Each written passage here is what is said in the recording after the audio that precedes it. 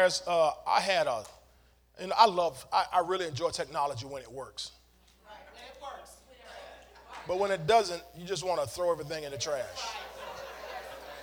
Saw my message yesterday, all pretty much all lined out, just getting to wrap up the last little closing kind of conclusion things about the message. And my computer just shut down, went black. I'm like, what in the world?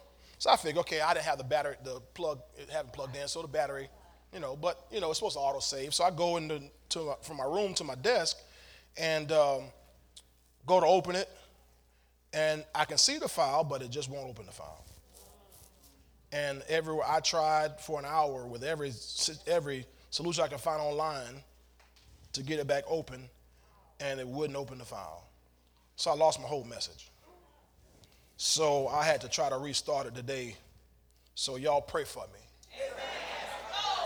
A little more fervently than you normally do.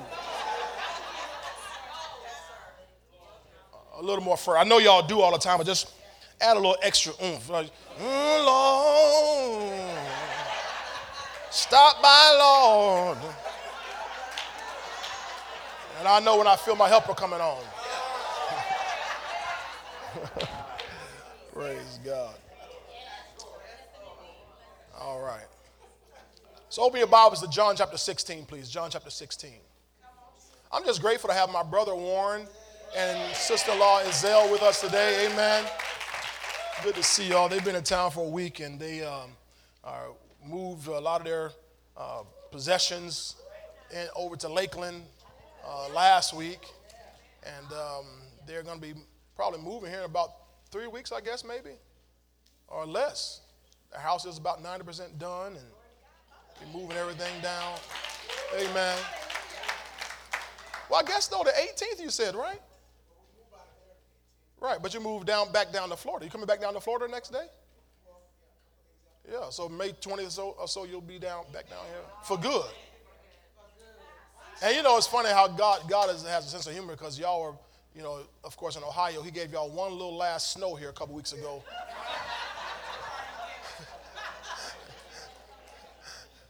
Make sure y'all really appreciate Florida. Amen. We're certainly glad to have you with us today. Amen. All right, John 16, verse 21. Let me know when you get there by saying amen. Amen.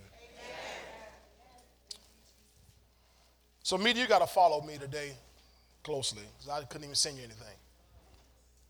John 16 and verse 21. You have it. Let's read it all together. Ready? Read. A woman, when she is in labor, has sorrow because her hour has come. But as soon as she has given birth to the child, she no longer remembers the anguish for joy that a human being has been born into the world. For joy that a human being has been born into the world. Today I want to talk on this subject: never abort your dreams. Never abort your dreams. Father, I ask you today to guide me, direct my thoughts, refresh me on all the things that I'd already heard from you, things that I'd already seen. Refresh me, Lord, today. In fact, give me new things. I ask for divine utterance today. Give me utterance to utter things that I have not thought about, have not seen, have not heard. Let revelation flow freely today. I pray for your anointing to be heavy upon me today and upon your people as we engage in this time in the Word of God. I pray that, God, that as the Word is anointed, we are anointed along with the Word, that this spiritual transaction will bring benefit and profit to all of our lives. And I pray, Father, that every hindering force from the enemy is stopped, that there's a 5-mile bloodline around this place, that angels are protecting this atmosphere, that the word can flow freely and be unhindered, unchecked by any outside force, that the word have first course and free place in this room today, we pray. In Jesus' name, amen. And amen. All right, you may be seated today. Never abort your dreams. This past week, there was a leaked draft from the United States Supreme Court. The Supreme Court it's the highest court of our land, and they make rulings that set the course of our nation. And this particular week, there was a draft that was leaked. I mentioned it to you Wednesday night But I wanted to use that as our lead-in today because that draft that was leaked revealed that our government, or our Supreme Court rather, they have decided to overturn Roe versus Wade. Those of you who are old enough to remember, I don't remember when it happened. I was only 2 years old back then. But as a youngster, I learned about Roe v. Wade, that was the Supreme Court ruling that made abortion legal across the United States of America.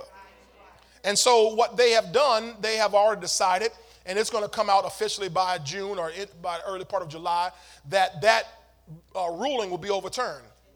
After just shy of 50 years, it'll be overturned. Are you happy about that today? Now, that ruling that they're making will not ban abortion. It does not ban abortion. What it does is it puts the governance of abortion back on the state level where it should have been in the first place. Where it should have been in the first place. We are the United States. The way our government is supposed to be set up, states run states. The federal government is not supposed to be overreaching into the states. A class of civics would do y'all some good. But that's overreach. You got it? So what it does, it returns those decisions, those rulings back to the state level. Okay? Now, what's happened, I find it ironic, perhaps, that this was leaked on the week leading up to Mother's Day.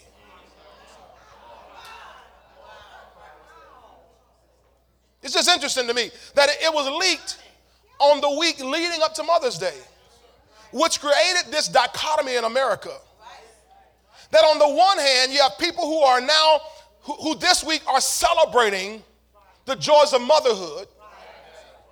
On the other hand, you have people who are crying out for the right to not be mothers. I don't know if y'all have seen it. There are people protesting all across America for the right to not be mothers. Well, they're saying, no, it's pro-choice. I have a right to my body. How about protest for the right to not be pregnant in the first place? Just don't get pregnant. There's all kind of avenues that you can take to just not get pregnant. One of them is abstinence.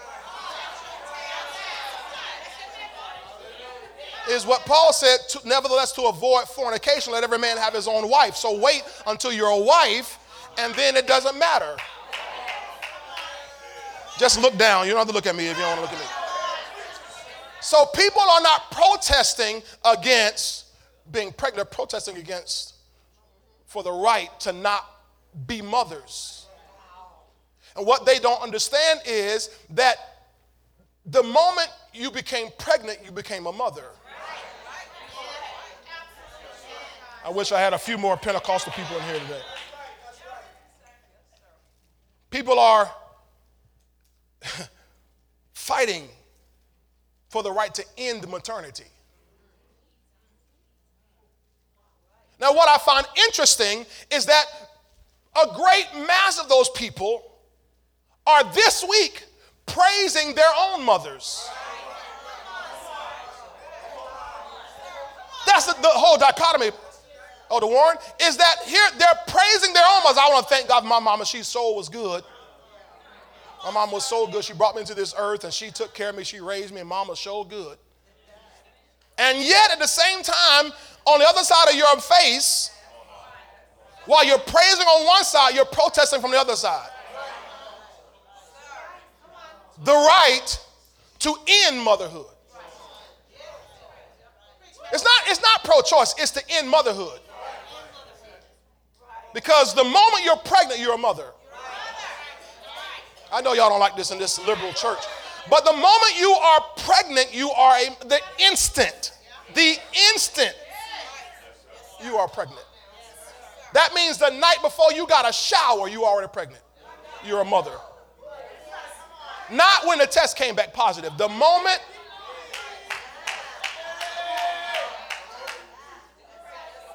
you just don't know it. You just don't know it. And so people are protesting for that right to end what is one of the most precious gifts that God has given, to become a mother. Many people see children as an inconvenience. Many people see children as imposition. People see children as an intrusion into their lives. And so they see preborns as lifeless lumps of cells. That's what people stand up in our House of Representatives and our Senate when they give their speeches defending abortion, is they say these are just lifeless lumps of cells. They're just cells. These aren't real babies. These aren't real people yet. They're just lumps of cells. And praise God. When you see that, you have a twisted perspective on life. They are not lifeless lumps of cells. God told Jeremiah, before you were formed in your mother's womb, I knew you and I called you by name.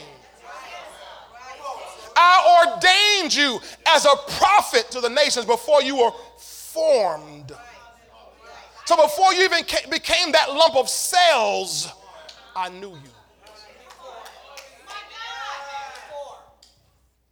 So it is an erroneous argument to state that a child in the womb at any stage is lifeless. And I'm really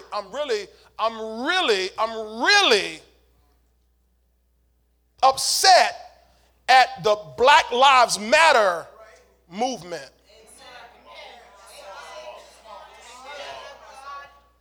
Who viciously defends abortion.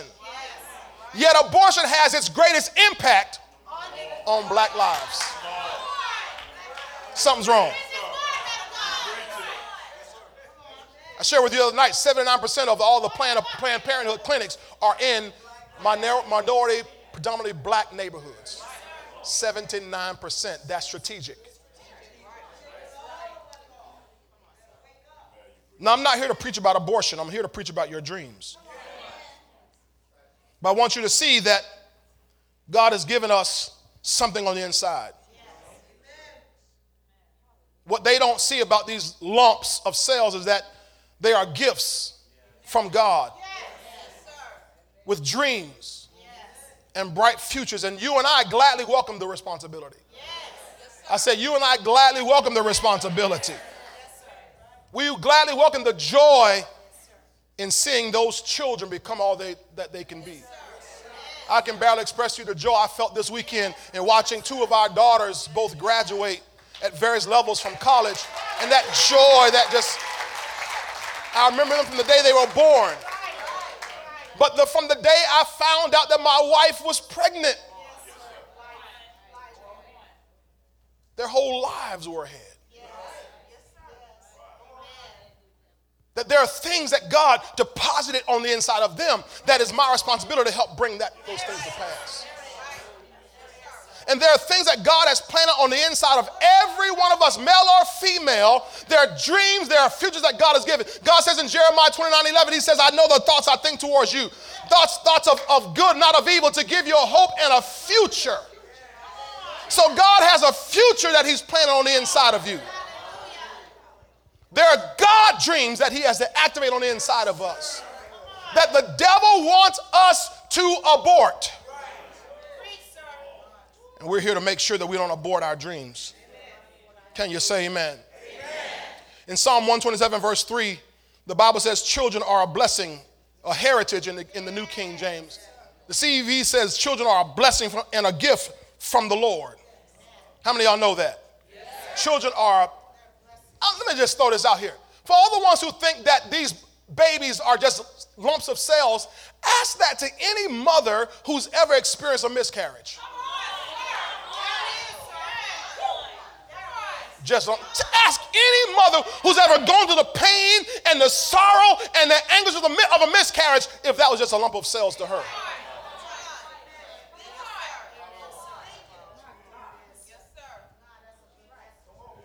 A lump of cells. Hallelujah. So children, they are a blessing and a gift from the Lord. And I want to show you that when you have a child on the inside of you, who we're going to denote today as dreams, there will be sorrow. There will be pressure. There will be problems. There will be anguish. But they are still gifts. Any mama today who's having a good day is going to tell you it wasn't easy raising those babies. Do I have any mamas who will testify today? It wasn't easy raising those children. They gave you some days that you didn't sleep all night. Some days you had to run out to the school and you didn't plan on going to the school that day.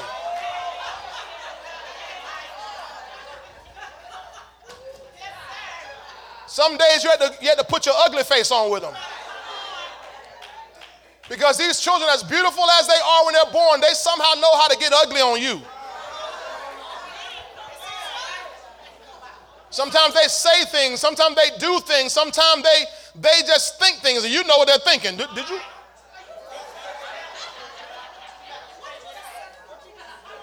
They look at you in certain ways and you know. And it takes everything in you to not kill them when you're disciplining them.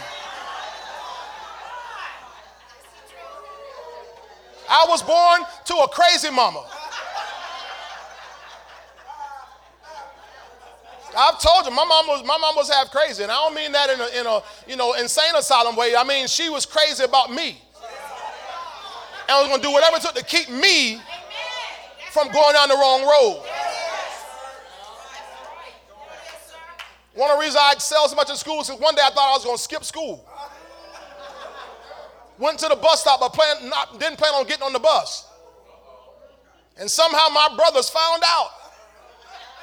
And here come my brother William to the bus stop. Hey, mama said you don't have to go to school today. I thought, boy, praise God, I don't have to go to school today. Yeah, she said you don't have to go. Come on home. I didn't know what I was walking into.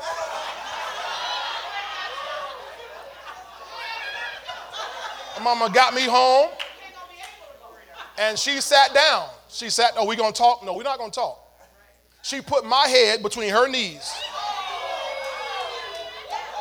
and went to town.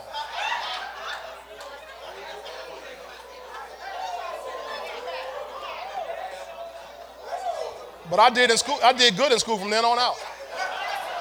I never skipped a day. I became a senior in high school, and people had senior skip day. I didn't skip.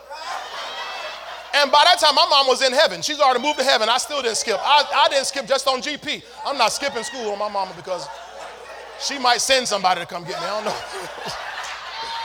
So my point is, there will be trouble. There will be sorrow. There will be adversity. There will be struggles. There will be anguish in just bringing a child into the world, let alone once they're here. But you don't quit and throw in the towel just because of a problem. And when people choose the termination route, the abortion route, is because all they foresee is the problems. All they foresee is the inconvenience. All they foresee is the imposition. All they foresee is I can't go where I want to go. I can't hang out with my girls no more. I can't go to school. I can't finish school. We saw a lady yesterday at St. Pete College graduation, 86 years old, just got her bachelor's degree. 86 years old?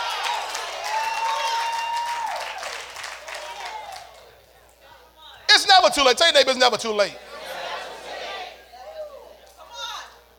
So there will be things that you have to deal with, but that's what it takes to bring forth what's on the inside of you. And every one of us, God has put something on the inside of us. Can you say amen? Just as God plants children in the natural wombs, he plants visions and dreams in our spirits. You remember Jacob. Jacob in Genesis 31 described a dream that he had. And we saw in Genesis 30 where he had speckled and these spotted and various sheep and lambs and so forth that belonged to his father-in-law Laban. But God was showing Jacob something about his life. God already told him he was going to make him great when he left the house back in Genesis 28, that his father Isaac laid hands on, put the blessing on him. The blessing is going to make him rich and had no sorrow with it. Well, he was living through 21 years of sorrow. But the dream had not died. The blessing had not fell in his life. And when the time came, he said, it's time for me to go and establish my own. God gave him a God dream. And in this God dream, God showed him how to set things up to bring wealth. And what happened in the next chapter, everybody said that all of a sudden he's taken all of Laban's wealth. It wasn't that he stole it, took it. God set him up with it because God showed him something. Then his favorite son, Joseph. Y'all remember Joseph, his son? Joseph, his son, he had a dream. We call it a God dream. At 17 years old, he dreamed a dream and he saw all his brothers and his family bowing down to him. He told the dream and they despised him. They hated him even more. But he dreamed another dream, which means God reiterated the dream. There are things that God shows you that when you tell folk, they will not agree, they will not like it. What God will do is show it to you again. Because he didn't show it to you for them, he showed it to you for you. Come on, help me out. He's showing you a glimpse of your future. He's showing you a glimpse of the success he has for you. He's showing you a glimpse of what somebody behind you has prayed for you about. And you have a glorious future. And so he'll show you a dream to give you an idea. And that dream, when it comes, it makes a mark on your spirit. And even though Joseph went through some hard times, thrown into a pit, he was going to be killed, but his brother Reuben saved his life. Thrown into a pit, then sold off as a slave. Ended up in Egypt. In Potiphar's house as a slave. But the dream was still there. And then when Potiphar's wife came along with those, advances, because, he's a good-looking fellow like me, and she kept trying to come on to him. And he stood. He stood because the dream is driving him.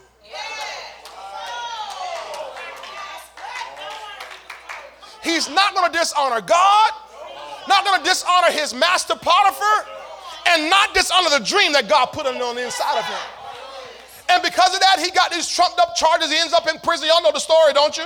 Here it is if you don't know it. He ends up in prison. And in prison, this dream is still keeping him alive. Because while everybody else is looking sad, he looks around and said, everybody, why y'all looking so sad? Now, he's in the same prison as they are. And he said, why you looking so sad? He's not sad because the dream is still churning on the inside. And eventually he gets out of that prison, ends up in Pharaoh's house, next to Pharaoh, interprets Pharaoh's dream, and then he gets elevated. All of a sudden, that dream that he had seen many years ago begins to just unfold right before his eyes. And the Bible says in Psalm 107 that until the word of the Lord came, until his dream, the word came to pass, the word of the Lord tested him. Which means until the time came of manifestation, until the time came for him to bring it forth, he went through some testing, some hardship. What was it all about? The hardship came from the enemy to get him to abort the dream. See, because the enemy does not matter. He does not care whether you abort in the first week, the first trimester, or late term.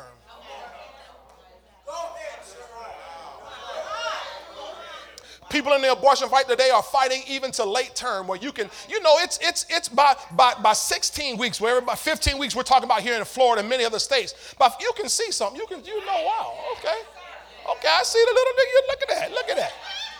By late term, you know everything. You know your boy or girl. You know everything.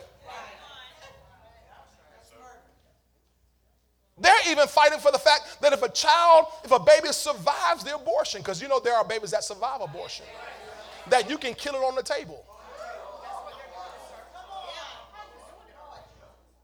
This is what they're fighting for, to not be mothers. It's just so easy. Just don't get pregnant.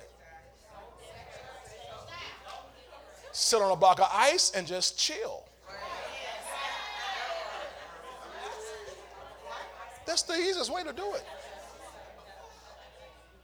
But people are fighting for that because the devil doesn't care how early or how late it happens as long as it happens. Y'all missed that. The devil doesn't care how early or how late it happens as long as it happens. Well, I'm telling you, it doesn't matter to him how early he cuts off your dream or how late he cuts off your dream. It doesn't matter to him if your dream's going to manifest the next day. See, you don't know. You don't know when it's going to manifest. But the devil in the spirit realm gets to seeing and notice, okay, I've seen this before. And somebody gets this close. Somebody's held on this long. It's going to be right around the corner. They're about to bring something forth, and I got to get them to abort that dream. Because if they can bring that dream into the earth, if they can bring that dream to pass, I'm cooked. Y'all don't. Do I have anybody here with a God dream in here? Help me out now. That if you can bring forth what God put on the inside of you, the devil's goose is cooked. He knows you become a threat, and that dream becomes a threat to his kingdom. First of all, you're going to testify. You're going to glorify God for all he has done. And you're going to get somebody else to magnify the Lord with you and exalt his name together. Then that dream's going to glorify God as long as it exists. So he must stop you and me before we can ever bring that dream to pass in our lives. Do y'all see this? This making sense to anybody in this place today? All right, now, so Joseph with his dream, there was a birthing time for that dream. But until then, he had a lot of trouble. But he never aborted his dream. Now, let's look at John 16, our main text. And in this particular chapter, this passage, Jesus is warning and preparing his disciples for his death and his resurrection. Announcing to them that he's going to be leaving. He had talked in chapter 14 and 15 about him leaving and the Comforter coming, the Holy Ghost. Yes. And he's trying to teach them and just train them and get them ready. And over here in this 16th chapter, I want to start at verse 16. He says, and notice the heading, if you have a Bible with the headings on it, some of them says sorrow will turn to joy. That's my particular publisher. Verse 16 says, a little while and you will not see me, and again a little while and you will see me because I go to the Father. So he's alluding one to his death and then to his resurrection. A little while you will not see me, then a little while and you will see me, or you'll see me again. So I'm coming back. But I want you to see that prophetically this is for us, that we're still in that little while now that we don't see him. Ever since he was raised from the dead, ever since he ascended to the Father, we don't see him. That's what the Bible says, having not seen him, you yet believe. Right? So even though we don't see him, we believe, but there's going to come a time in a little while that we will see him again. So he's talking about here his death and resurrection, but also alluding prophetically to the time we're living in where we don't see him now, but we will see him again. That makes sense, everybody? He says, verse 17, then some of his disciples said among themselves, what is this that he says to us, a little while and you will not see me, and again a little while and you will see me, and because I go to the Father. They said, therefore, what is this that he says, a little while? We do not know what he's saying. We don't know what he's saying. We don't understand. Remember, they're not yet filled with the Holy Ghost. He already told them there's some things that he want to tell them that they can't bear. In fact, verse 12, he talks about that. There's some things you can't bear right now. But when the Holy Ghost comes, he'll reveal these things to you. Okay? Now, verse 19. Now, Jesus knew that they desired to ask him, and he said to them, are you inquiring among yourselves about what I said? A little while, and you will not see me, and again a little while, and you will see me. Verse 20, most assuredly I say to you that you will weep and lament, but the world will rejoice. So notice, while we are weeping and lamenting, the world is rejoicing. They are thinking that they've won. They are thinking that we got rid of him. All the devils in hell were rejoicing when they crucified the Lord Jesus Christ. They thought we got him dead to rights. They didn't know he was going to get back up. So the world today thinks that Jesus Christ is gone. In fact, the more pressure that is put on the church to silence and squeeze the church out of society, the happier they get. They want the church out of the schools. They want church out of government. They want church out of media. They want church out of the arts. They want Christ out of everything. And the more they get him out, the happier they are. But they don't know that it's all going to flip. All right?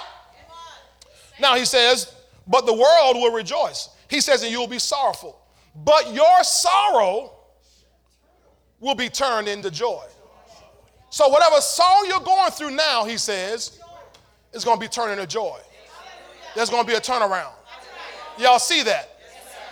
So we see he's illustrating to us that there's a coming time when everything's going to turn around. Those of us who've gone through the sorrow, now it doesn't mean you're sad. It's talking about you're dealing with the anguish that comes from this waiting, the anguish that comes from persecution and tribulation. Don't be sad in this time. You got it? The sorrow is talking about all the pains that you're going through, waiting for him to return. But he says your sorrow will be turned to joy. Now watch. Verse 21. Now, Jesus now pops in this little picture. Talked about that in our teaching class this morning. He pops in a little picture, a parable of sorts, to illustrate the point. And he uses the picture of a mother. He says a woman, when she is in labor, has sorrow because her hour has come. But as soon as she has given birth to a child, she no longer remembers the anguish for joy that a human being, or King James says a man-child, has been born into the world. Now, he says a woman, verse 21, a woman when she is in labor. Everybody say a woman. I just think it's interesting that the world, people here in America have a hard time right now defining a woman.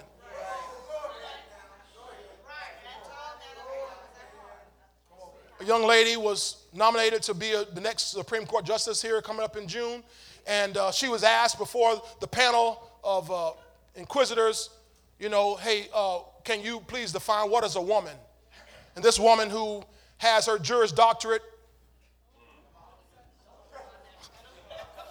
her Juris Doctorate, she has a law degree. She's practiced law for decades on the highest levels and about to be appointed to the Supreme Court, the highest bench in the land.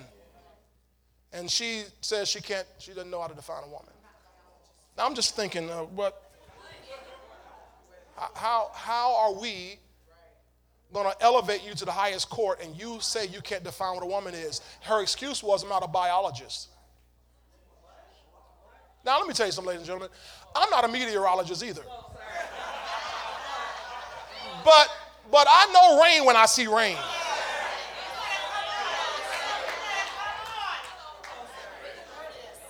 I have no aspiration of being a weatherman, but I know, matter of fact, I can tell you when it's about to rain. You can smell it, you can sense it, you can see the clouds. And if I tell you put on a raincoat because it's going to rain, you don't ask me, are you a meteorologist, pastor?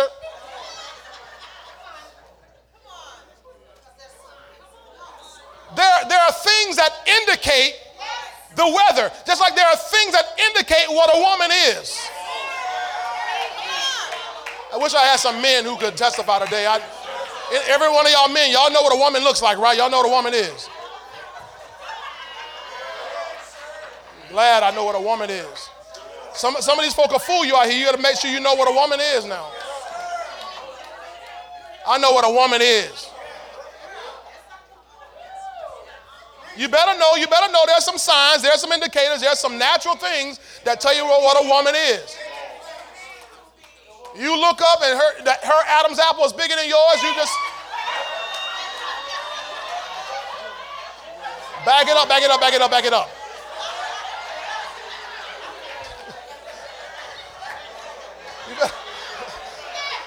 I'm just saying, there are natural things.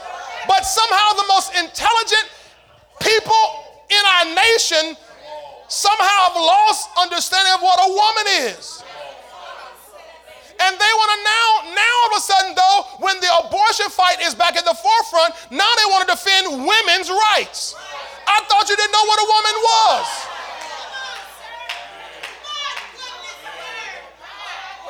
Make up your mind.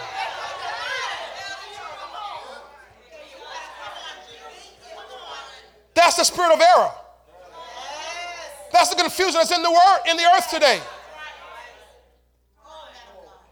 Jesus said, he didn't say a person when they're in labor, he said a woman.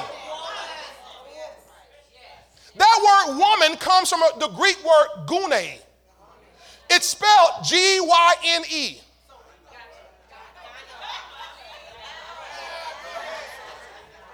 Y'all women know what I'm talking about. It's spelled G-Y-N-E. Pronounced gune, but it's where you get the word gynecology or gynecologist. Now, I've been on this planet 50 years, and in all my life, I've never been asked to go. Pastor, we need to refer you to a gynecologist. No, why? What?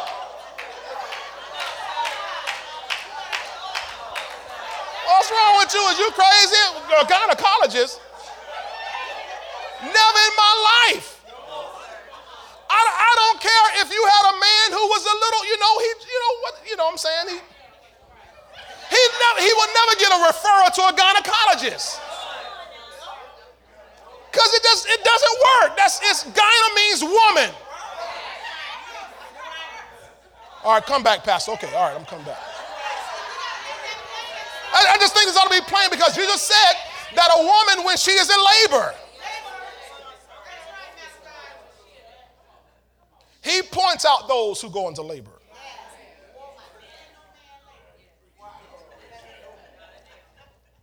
All right. That was just a side note. Everybody say side note. But it says a woman when she is in labor has sorrow because her hour has come. Now, she can't ever get in labor if she's not pregnant. She has to be pregnant.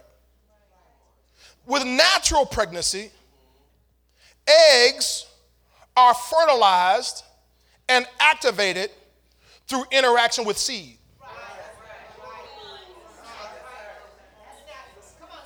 I'll say it again. Natural pregnancy, eggs are fertilized and activated. Now, they're already eggs. Am I right about it? They're eggs, whether they're fertilized or not, they are eggs.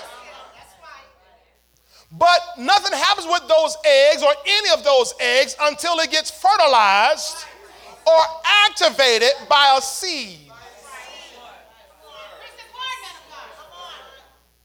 Now that's natural. So I'm talking today for all of us that we are spiritual people, and therefore when God puts dreams and visions in us, we are spiritually impregnated. Now, I know you men have to adjust yourselves and try to just kind of work with me on this. You men, because we don't like talking about being pregnant. I don't enjoy it either. But I'm just telling you, here's the reality, that in as spirit men, what happens is we have, y'all just hang on, spiritual eggs. Y'all just hang on now. Which means there are thoughts and there are desires that are in us that we think sometimes just came from us. But the Bible says in Psalm 37 verse 4 that if you delight yourself in the Lord, he will give you the desires of your heart, which means he will put desires in there. And you'll start desiring things certain ways. You'll start desiring certain things that you don't know where those desires come from. It seems so natural, but it's a God desire he puts in you. However, it's just a thought. It's just a desire until it interacts with seed. That's why, thank you, Holy Ghost. You have to get in the presence of a good church and some good word and some good faith and some good environment, because when you get around Rhema word, the seed is the word of God. And that seed that you hear, when it interacts with the eggs that are in your spirit, it activates a dream. It activates a vision. It activates your destiny. It activates your future. You gotta get around the word, ladies and gentlemen, because you are born with purpose. You are born with potential. Every egg that a woman has is potential. Potential. Yet every month she sheds potential. I would like all the transgender men to understand that you cannot shed potential like a woman can. And every woman that somehow thinks she's a man, nature has a way of reminding you, you is a woman. You shed potential. But if those eggs ever interact with a seed, what was only potential now becomes something that's real. Now becomes something that's going to produce something. And when you're in this kind of church, around these kind of men and women of God, they speak the Rhema word of God. It is a living, active, powerful word of God that when it hits your potential, it hits your thoughts, something goes, oh my God. You may not yell it out loud, but you realize I'm pregnant. I came here with potential, but now I'm leaving here pregnant. I'm leaving here because there's something that's gotten stirred up, that I begin to see thoughts as not just a lump of thoughts.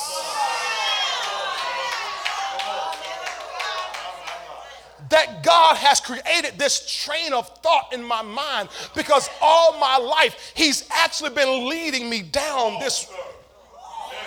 The steps of a good man are ordered by the Lord, and He delights in His way. So God, your whole life has been directing you with little thoughts and little dreams. And some of those dreams you just cast them aside, and God said, no, hold on to that. Hold on to that. You need that. And little thoughts and little experiences you've had. You've met certain people, and you've been certain places, and you've done certain things, and you might have blown them off as just coincidence. God said, baby, my son, my daughter, that was not coincidence. That was all things I was giving you to recognize the potential. And when you got around the right word,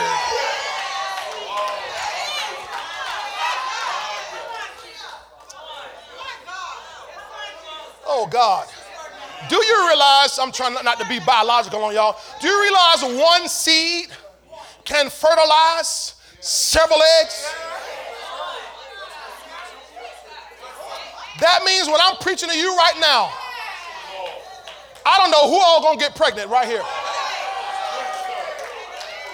But if you got yourself positioned, if you got yourself ready, the Holy Ghost is giving you an unction right now that's impregnating you and waking you up and stirring up something on the inside of you, and you realize, oh my God, I got a dream. It's more, it's bigger than just a thought. It's bigger than just a desire. It's a dream. It's a God dream that's been placed on the inside of me. And I must do whatever it takes to bring this dream forth. I do not want to carry this dream any longer than I'm supposed to. There's a certain time frame. There's a time of life. There's a time to bring forth. There's a time to be born. There's a time to be born. There's a time to bring forth something. Some of y'all carrying twins. Oh God, somebody here carrying triplets. Some of y'all got multiples on the inside. That's why you're so big. That's why so much pressure. That's why so much pain. That's why so much discomfort. You ain't carrying one baby. You ain't carrying no little tiny baby. You're carrying a whole group of babies that God has put.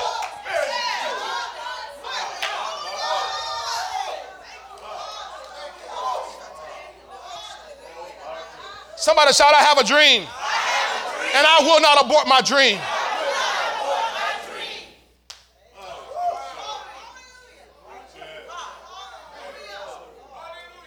God activates this destiny in your life, this dream in your life, something that you've seen. Some of y'all, God has activated a business dream. You thought you just like to dress up, but no, you got to right here and learn. No, it wasn't just about dressing up. It's God activating a business dream on the inside of you.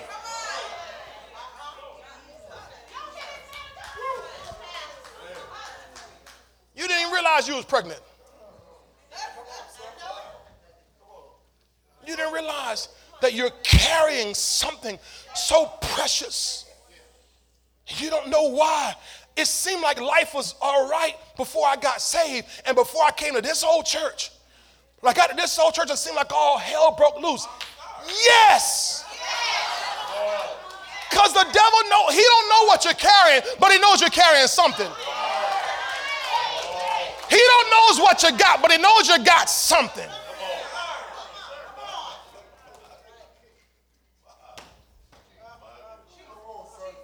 Pastor, I don't know why. Seems like it's just so rough for me. Yes. You ever talk to a pregnant woman? You ever notice how everything about her life changes? Her diet change, her cravings change. And you wondering why you don't want to go watch everything everybody else is watching. You watching all these business shows. Everybody else want to watch Netflix. You watching CNBC. Well, your diet's changed. Your diet, you crave something a little different. My wife, when she was pregnant with Olivia, I remember she craved Slurpees from 7-Eleven. It was bad. It was so bad that I had to get out of bed. Why does 7-Eleven have to stay open 24 hours, Lord? Why? Because I'd have to get out of bed to go to get her a Slurpee, because if not, I wasn't going to sleep anyhow. I might as well get up. Word to all you fathers, you might as well get up. You're not going to sleep anyhow. And I had to get up and go get her Slurpees. I mean, this thing was so strong on her. When Olivia was born, she was born 7 pounds, 11 ounces. That's no joke. We went to 7-Eleven so much, she was born 7 pounds, 11 ounces. Am I kidding? That girl was built by Slurpee.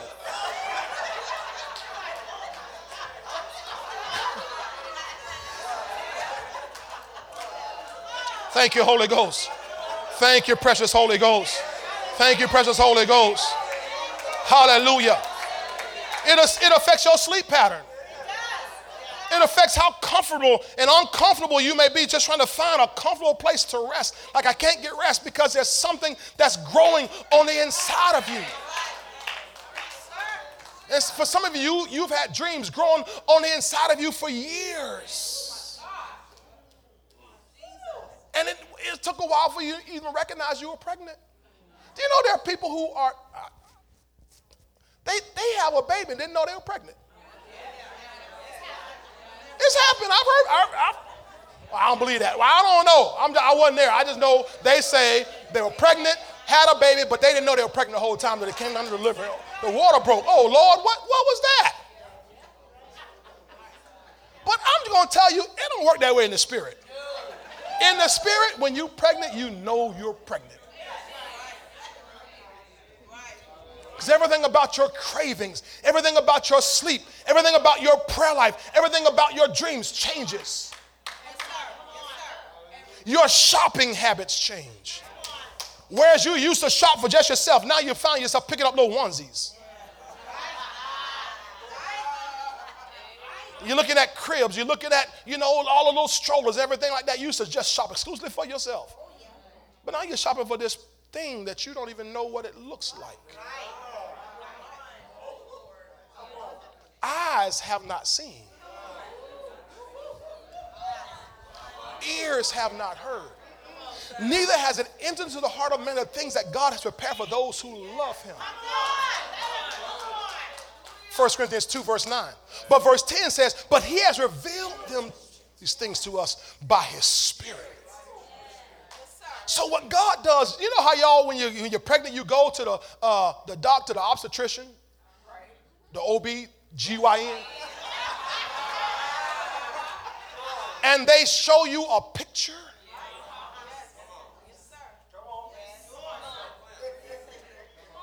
And when they show you that picture, they call it a sonogram. And that sonogram, all it's doing is shooting sound waves against that baby. And the higher the frequency of the sound waves, the more defined the picture becomes.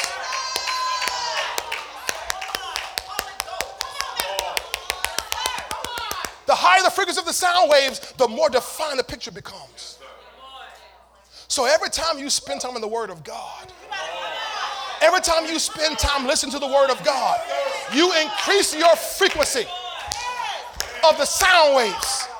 And the more you increase the frequency, the more defined your dream becomes. And the more you get around people who are going somewhere, the more you get around people who are doing something, the more you get around people who are believing God, the more you get around people who are expecting from God, the more defined that dream becomes on the inside of you.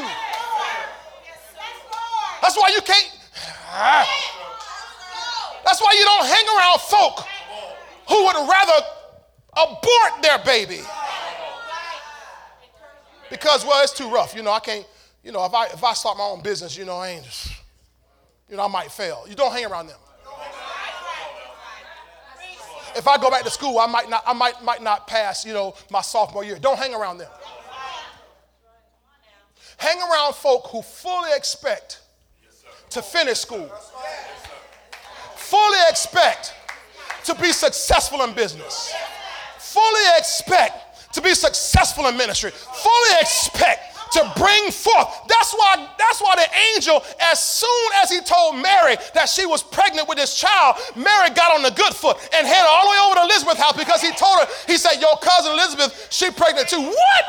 She pregnant? Yep, she gonna bring forth in a few days. Let me get over there because I gotta get around folk who believe in miracles. Get around folk who believe in the power of God. Folk who believe in the glory of God. I gotta get around folk who believe that God can do anything. Can you shout hallelujah in this place?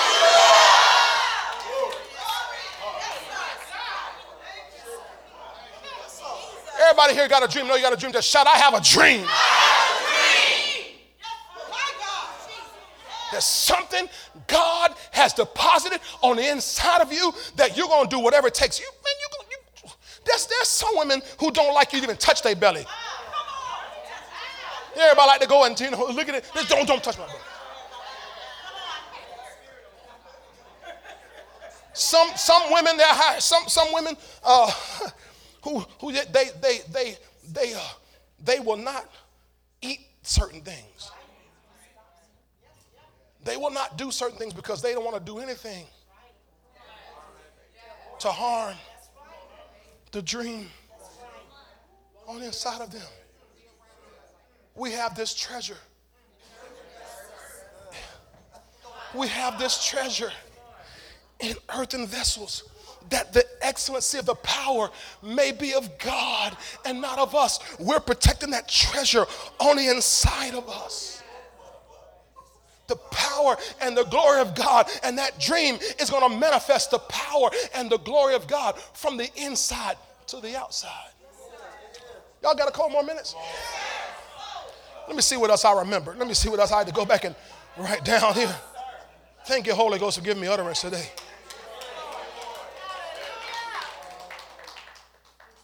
When you're carrying this dream like a child, it affects everything about you. In fact, every pregnant woman will tell you it reshapes you. Oh, anybody witness to that? It reshapes you. You remember when you were 16 and fine? 19 and still well built?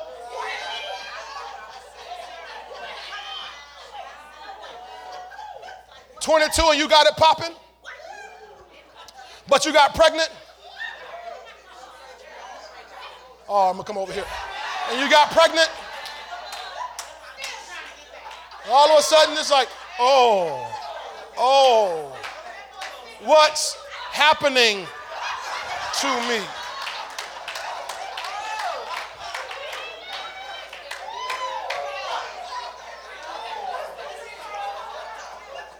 What's inside you reshapes you.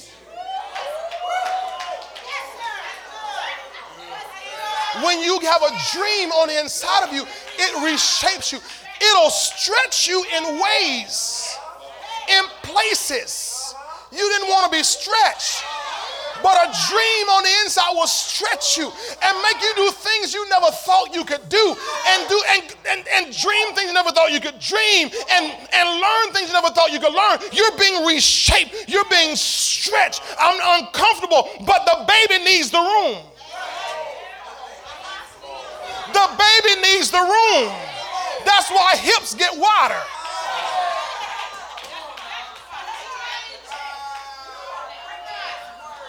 Some folks say, thank you, Lord, for the wider hips. They just thank you. But some folks don't want them hips to get wide, but that's what it takes, because you're going to bring forth what's inside of you. You got to be reshaped. And what God does for every one of us when he puts a dream on the inside of us is he starts reshaping us. Everything about our lives starts to get reconfigured.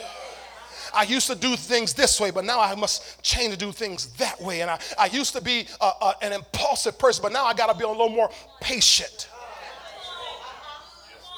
because God's going to bring something out of me. Thank you, Lord. Tribulation worketh patience. Tribulation worketh patience. Tribulation is trouble. In fact, if you put that scripture back up where we are, John 16:21, and it mentions these words, and they put up John 16:21. Hallelujah. He says, notice these words. A woman when she is in labor, now that's, you think is a negative word. Labor is not a negative word. Labor simply means to bring forth. That's all labor means. But it says she has sorrow because her hour has come, but as soon as she is giving birth to the child, she no longer remembers the anguish. Anguish is the Greek word thlipsis, where we also get mainly the word tribulation from. Lord, I'm tired of these trials and tribulations. Well, how are you going to bring anything forth? God, I don't want to go through all these tribulations. That's the only way you're going to bring something forth. Only people who don't go through tribulations are people who have nothing on the inside of them. Has anybody been through any tribulations in your life? Do you know why?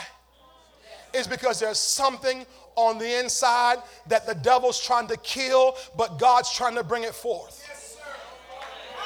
If you can stand the tribulation, you're going to get to the triumph. Because the Bible says that when the joy comes from that child being born, she no longer remembers the anguish. She no longer remembers that sorrow. She no longer remembers that pain. Notice it gave 2 negative words and 1 positive word, but the 1 positive word outweighs both negative words, because the joy is more powerful than all the pain. The joy is more powerful than all the tribulation. The joy is more powerful than all the sorrow. If you can get through the tribulation, if you can get through the trouble, if you can get through the pain, joy is going to come in the morning. Weeping endures for a night, but joy comes in the morning. Can you say hallelujah? Hallelujah. Woo. Let me finish here. Let me finish. God Almighty.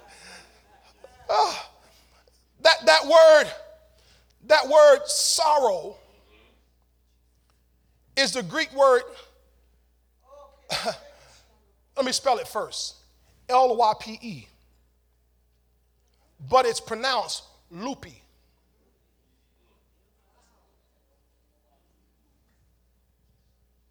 Okay, you didn't catch it. It's pronounced loopy. Anybody ever felt loopy? Felt like you got hit so hard you're spinning. Like life feels like it's in a tailspin. Like you just can't get your bearings. Anybody ever been hit so hard by the devil at times that it's just like, whoa, wait, whoa. You feel loopy. I'm telling you today, get your bearings back. All you do is just get yourself in the word and hold on. Okay, God, I don't understand what's going on. I'm feeling loopy right now, but I'm gonna hold on to your word. I don't understand what I'm going through right now, but God, I'm going to hold on to your word. God, I don't understand why I'm going through this much tribulation, this much trial, but God, in the midst of tribulation, I trust you, and I'm going to stand on your word. Having done all to stand, I'm going to stand therefore. I'm going to stand on your word. I might feel loopy right now. I'm going through sorrow right now, but it's all going to work out for my good. It's all going to turn out for my good in the end. It's all going to turn out for my good. I'm going to bring forth this dream that God put on the inside of me. Give God a hallelujah right now. That word anguish, the Greek word thlipsis, listen to what it means. Oppressing. It means pressure. It's pressure. The devil comes to put pressure on you, to pressure you into quitting, to pressure you into throwing in the towel, to pressure you just shy of your manifestation, to pressure you well short of your manifestation. It's pressure. Metaphorically, it's oppression, affliction, tribulation, distress. Listen to me. Every God dreamer will go through pressure. Every God dreamer will go through pressure because Satan wants you to abort the dream. And like I told you, he doesn't care whether it's early or whether it's late term, as long as you never bring forth the dream. In Mark 4:16 and 17,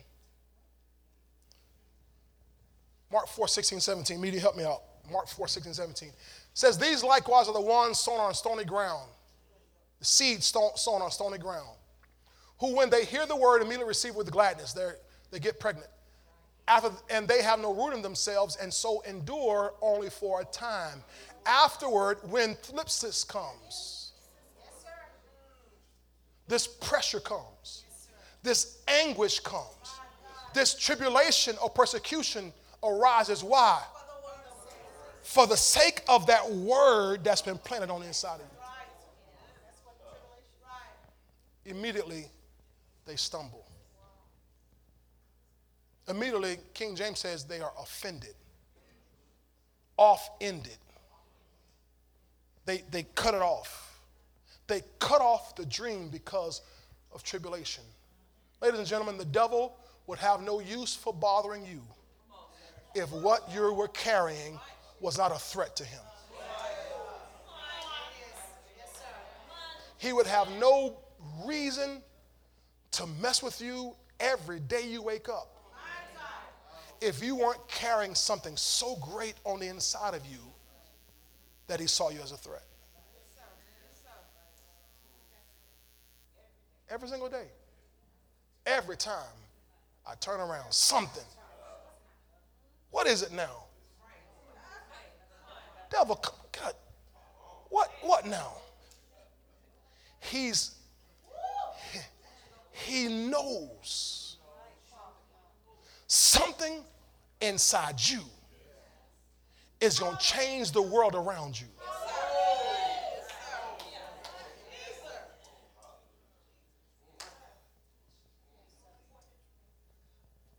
You're carriers of a dream.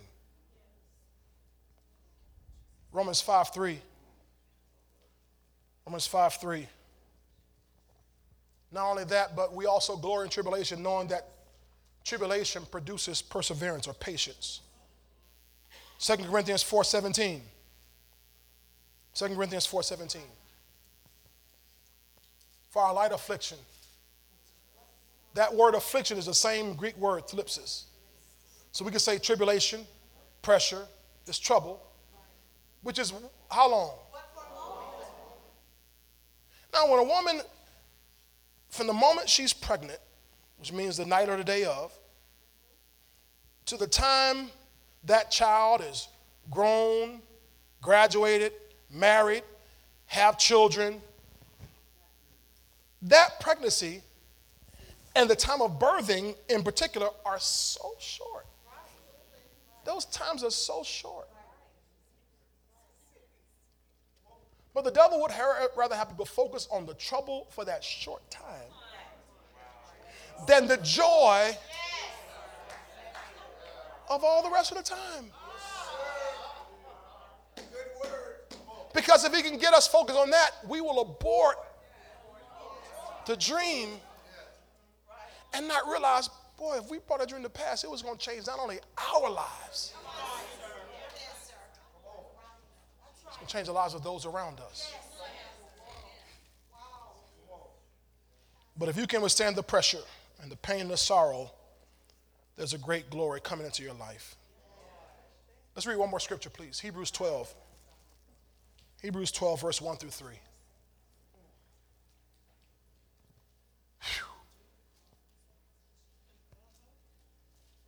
I like being around dreamers. When I say dreamers, I'm not talking about people who have these man-made pipe dreams. I mean something God put inside you,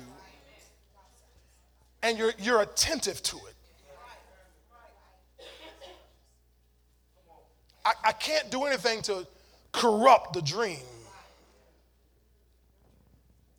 The places I can't go, things I can't do, people I can't hang around because I don't want to corrupt the dream. You ever seen an athlete that has a dream? And how hard they work, how hard they discipline themselves to achieve a dream, to stand on the top of a podium one day receiving a gold medal in their sport. They dream their whole lives.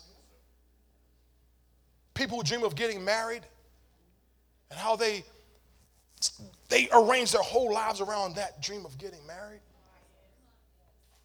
or having some particular career. Everything about them. It doesn't matter if it took them, man, I ain't going to school for 10 years, but that guy, that lady who dreams of being a doctor, that's all I've ever dreamed about. 10 years is nothing to them. It's nothing to them. Y'all catch what I say? It seems like something else because that's not our dream. I'm saying, don't you ever be guilty of being a dream killer for somebody else.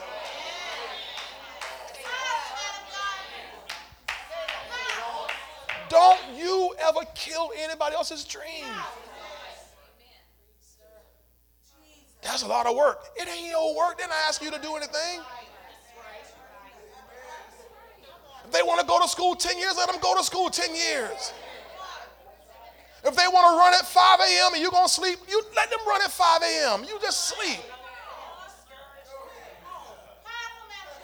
If they want to work hard, if I told my wife, I was reading the other day in Proverbs, and I got these two words, hustle flow. And I was like, I don't know if that's a song or something. I might have heard a song called hustle flow. But I was like, man, that's some hustle flow right there in that word.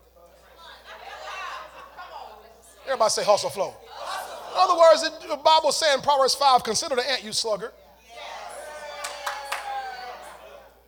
You like all this sleep, little slumbering, little folding the hands of sleep, you're going to be poor. You need a little hustle flow in your life. Yeah, 6'6". You need a little hustle flow. And I'm not telling you to become a hustler, but you need a little bit of hustle flow in your life. Now, whatever dream you have, it ought to awaken the hustle inside you.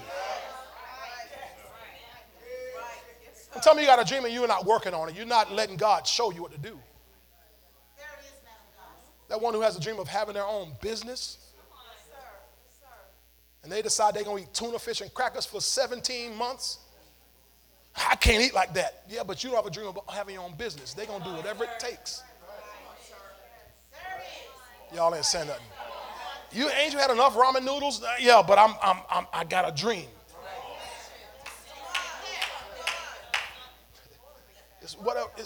That dream motivates you.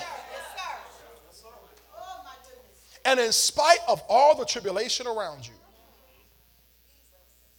the dream inside keeps you going, and you refuse to abort it. You refuse to stop it. You refuse to cut it off. Hebrews 12, 1 through 3. Look at what the Bible says about Jesus. It says, therefore we also, since we are surrounded by so great a cloud of witnesses, these witnesses who live in the dream,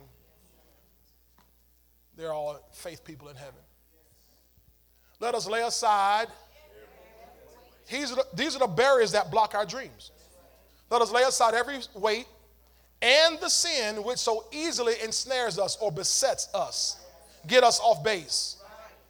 And let us run with endurance. And what does endurance mean? It means you're going to outlast some stuff. It means your body's not going to feel like it.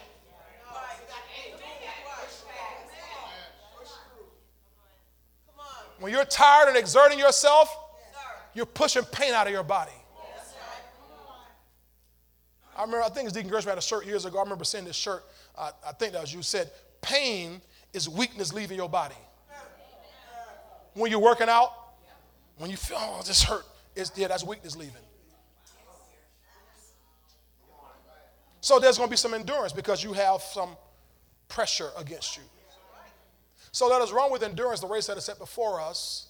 Now, who set that race before you? God. When he gave you that dream. Now, watch verse 2. Looking unto Jesus, here's our prime example. The author and finisher of our faith, who what? For the what now?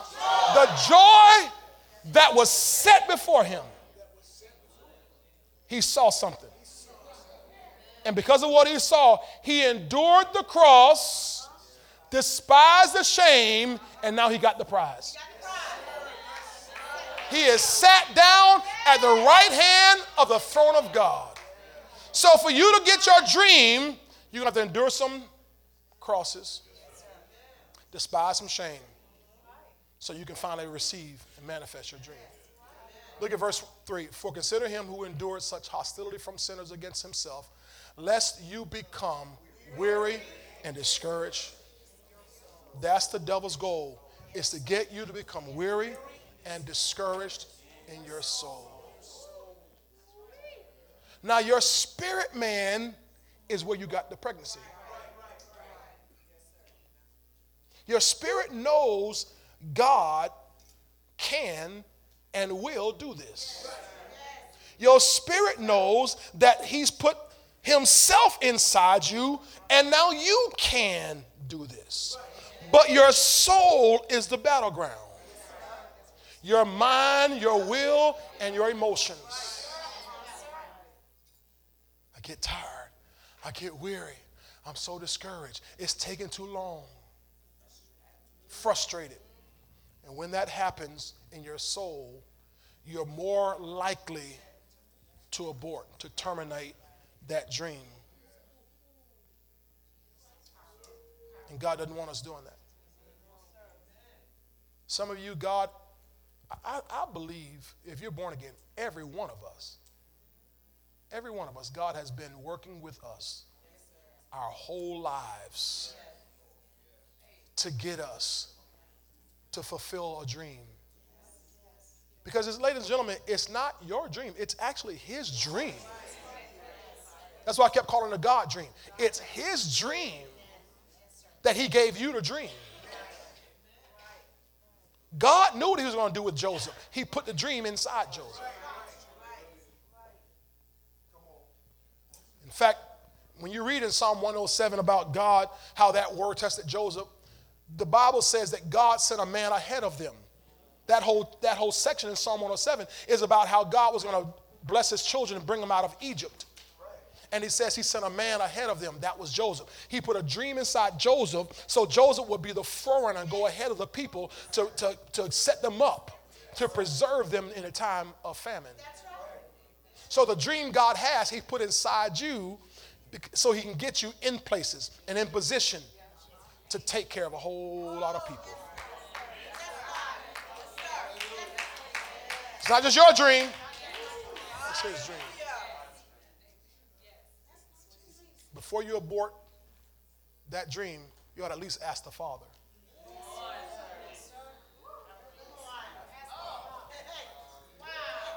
See, let the Father have a say-so.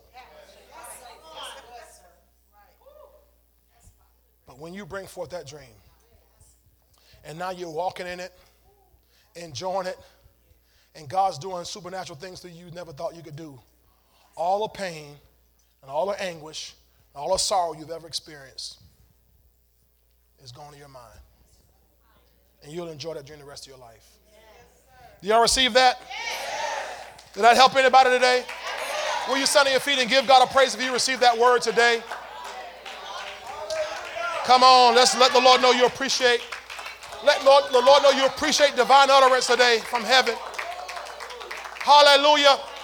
Thank you, Lord. Thank you, Lord. Thank you, Lord, for the utterance today to minister your word to your people. Thank you, Father, that God, you have trusted us with your dreams, your desires. You said if we delight ourselves in you, you give us to desire things. You give us the desires that are in our hearts. God, these desires, they're your desires for us. Things you want to do in us, for us, and through us. So God, we are thankful that we can be trusted with such great opportunities, such great mandates on our lives even to bring forth in the earth. God, I'm praying today a special strength for every person who right now is in the thick of a battle, right now in the thick of tribulation, testing and trials all around them, and they're trying to figure out why am I going through all this?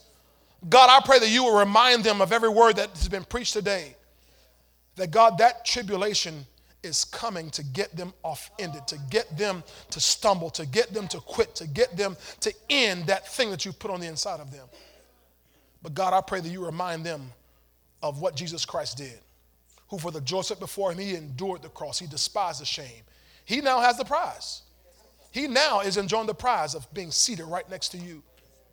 And God, I pray that God, your people, that they will get stronger. We will all get stronger each and every day. Your word says that God, the righteous shall hold on to his way. And he that has clean hands will get stronger and stronger. So God, help us to get stronger and stronger every day. That as the pressure begins to mount, as the pain even begins to mount, as the anguish begins to increase, that we'll know that we're getting closer and closer and closer, like a woman in travail, to that time of birthing. You said in the book of Isaiah that you will not bring to the time of birthing and not cause the birthing to happen. You will not let us get close and not bring forth the manifestation. You're the God who calls it to start in the first place, and you're the God who will finish the job. And so, God, I pray a very special strength upon every person in the sound of my voice, those that are here, those that are online, those that are watching the rebroadcast, that, God, they'll be strengthened and encouraged today through this word to bring forth the special gifts you deposit on the inside of us. We give you praise and glory and all the honor for today. We pray in Jesus' mighty name. If you agree, shout amen. Put those hands together.